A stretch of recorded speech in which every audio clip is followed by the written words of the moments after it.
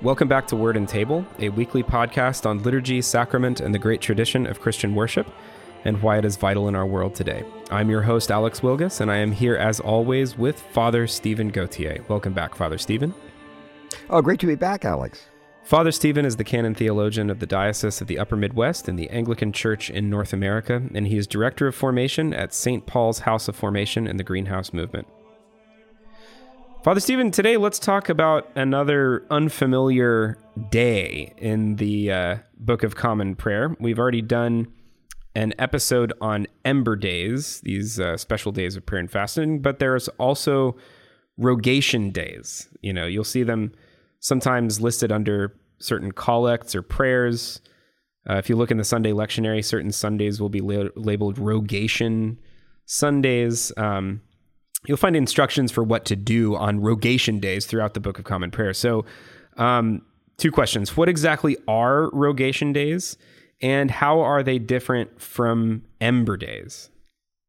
Okay, that's a really good point, because we normally talk about them in the same breath, virtually, you know, Ember Days and Rogation Days. But after all, they are different terms, and there's a difference. There are some things they have in common, some things that are different. So let's quickly review Ember Days and then make some comparisons. We said Ember Days basically mark the change of seasons. Right. Okay, and so what we have here, and that probably ember comes from a mispronunciation of Latin tempora. Ember, you like that? Tempora, which means season. A tempus is a season in Latin, which we get word time from. And so we said that the Romans traditionally would observe the turning of the four seasons. Right. And so what would happen was that we ended up doing that for the four seasons. We call them Ember Days. And what we do is we take a Wednesday, a Friday, and a Saturday. And why we would do that, by the way, is why Wednesday and Friday? Because they were days of fasting. Right. And traditionally, Christians would fast on Wednesday, which is traditionally the day that Jesus was betrayed by Judas. I see. And Friday was the day of the Lord's crucifixion. And then Saturday, because frankly, then you led into the end of it, you know, which is actually often with ordination. So Ember Days came to be associated with ordinations, 4-time-a-year ordinations. And in the spring, it would be the week of the fall of the first Sunday of Lent. So after the first Sunday of Lent, the first week of Lent, the Wednesday, Friday, and Saturday would be Ember Days. Yeah. Okay, and what you would do is you would fast during those days. Okay, and summer, you would have the week following Pentecost. You know, right after Pentecost, which is the end of the Easter season, guess what? You know, and that, you know, that's the summer, the beginning of summer. So that'd be the official mark of, you know, the Ember Days for summer. Fall would be after the Feast of the Holy Cross on September 14th.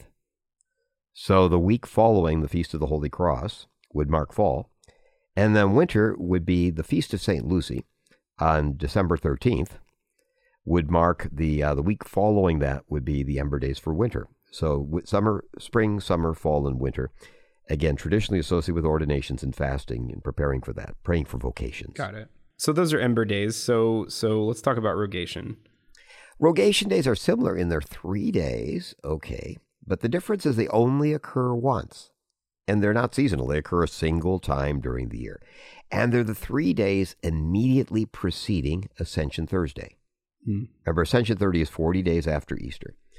So what we're saying here is that, you know, that basically right after right before the Ascension on Thursday, the Monday, Tuesday, and Wednesday. So instead of Wednesday, Friday, Saturday, it's Monday, Tuesday, Wednesday. The first 3 days before Ascension is you have these days called Rogation Days. Okay. So what was special about these similarities where they were 3 days of fasting and prayer, but one of the you know, it's before the feast instead of after it. But a special thing is they'd have a procession. That's where the word rogation comes from. The Latin word for to ask something is rogare. Like an interrogation, when you ask each other questions, it's an interrogation. You know, questions between people's interrogation in Latin. Yeah. So a rogation days, we're not asking back and forth, we're asking God for something. Okay. And so traditionally they would have prayers through the fields at that time. Prayers through the field.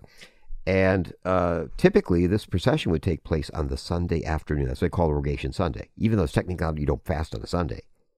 But they typically would have the prayer. They would have the big procession on the Sunday.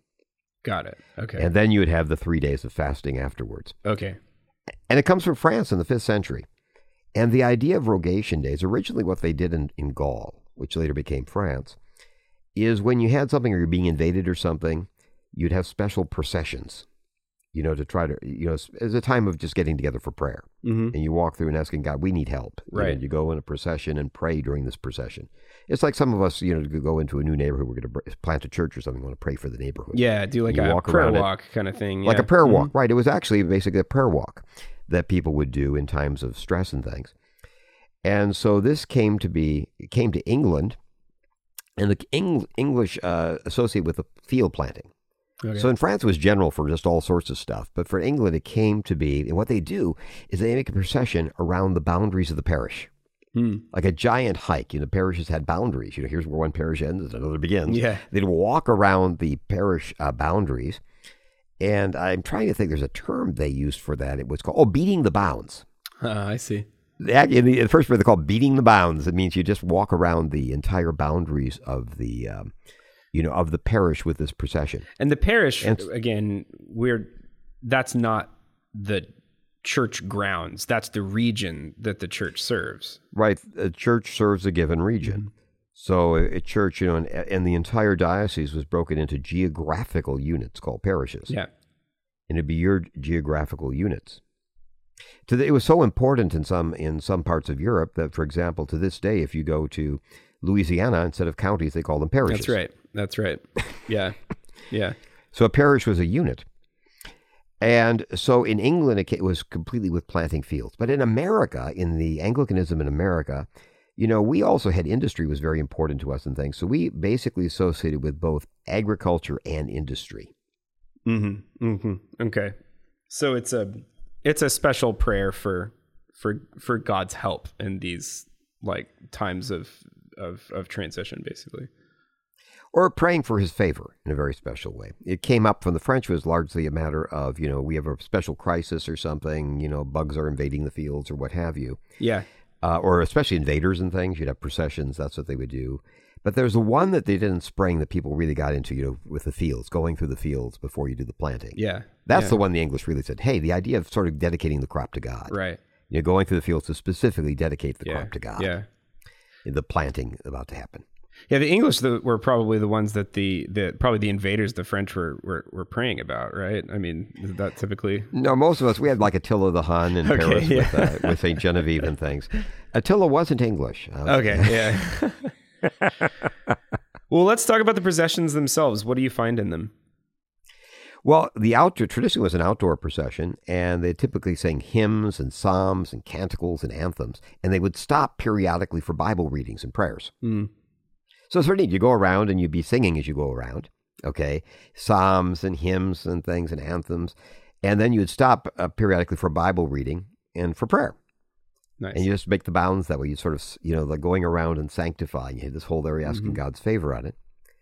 And then they would typically add 3 additional petitions to the Great Litany. One of the things you do is you entered the church. Okay, so you go out in these fields. But when you came into the church is where things happen. We have something called the Great Litany.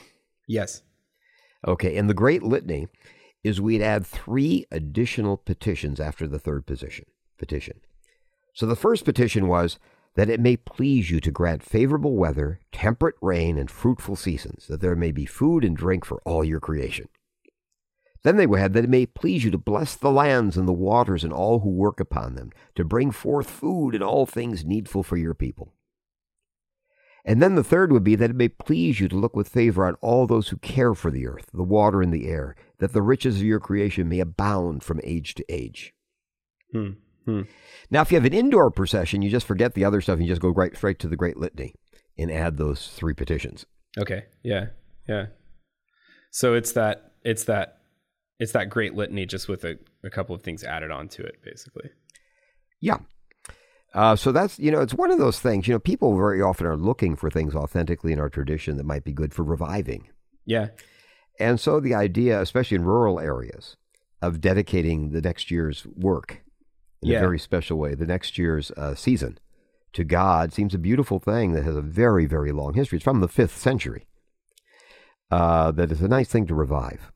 And it's also, I think, maybe in modern times like we have, where we don't always everything is so automated and kind of systemically taken care of, food and things. We can almost kind of forget that this stuff is produced from the earth and from people, and that it depends on God's favor at the end of the day. A lot of our kind of the stuff of our life and goods and services and things can seem very automatic, and we can just kind of take them for granted. It might be right, exactly. The idea we want to sanctify. Yeah. We don't. One of the things as Christians, we don't separate between the holy and the common. Christ is sanctified. We bring everything we touch. Like everything Christ touches changes. Yeah. I've got to say the 2019 prayer book, for example, is a beautiful preface. That's the special prayer we have between the holy, before the holy, holy, holy that we add. And it says we add, the prayer starts, it's truly right and just, that's what we say, because the wonders of your creation reflect your goodness and beauty, and your gifts of sun and rain, seed time and harvest manifest your constant love and care for all that you have made. And we have a special collect. It says, O God, you have prepared for those who love you such good things as surpass our understanding.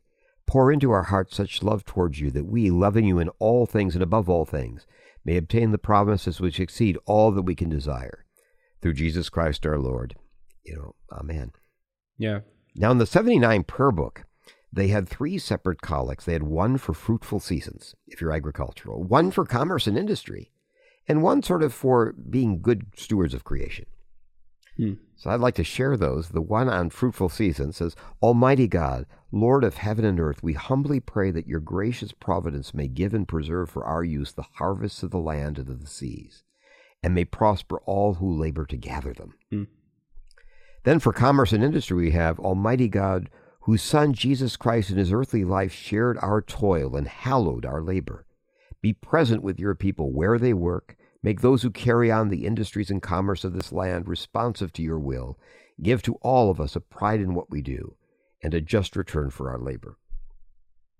And then the one about being good stewards of creation. O merciful Creator, your hand is open wide to satisfy the needs of every living creature. Make us always thankful for your loving providence, and grant that we, remembering the account we must one day give, may be faithful stewards of your good gifts. So it's a wonderful way to, on that Sunday, preceding Ascension, the sixth Sunday of Easter, is to, to actually use that as a time for a special, procession or something, just going outside for that matter, outside the building or something and coming back in. It's a wonderful way to dedicate, the idea of what we do. Again, we expanded them, like in the United States, we talk about agriculture, about fishing industry, as you saw from that. And also the 1979 prayer book permitted them even to be used at a more appropriate time in a region if you have a particular type of thing, maybe the fishing season, that maybe you could even move them. I'm not recommending, but that was actually considered as one possibility. I mean, we talk a lot about, getting the church outside of the 4 walls of the sanctuary or whatever. I mean, if you're looking for a reason, this might be a good place to start. That's for sure. And asking our neighbors to come join with us. Yeah.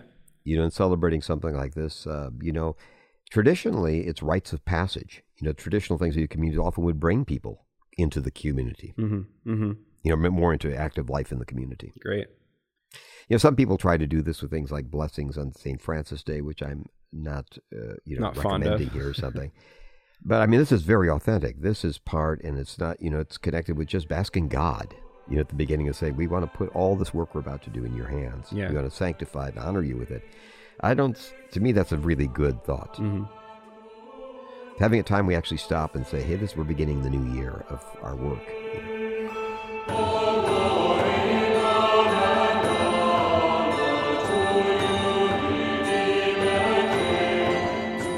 Well, thanks so much, Father Stephen. Thank you for listening to Word and Table. We'll be back again next week for more on liturgy, sacrament, and the great tradition of Christian worship. Thanks for listening.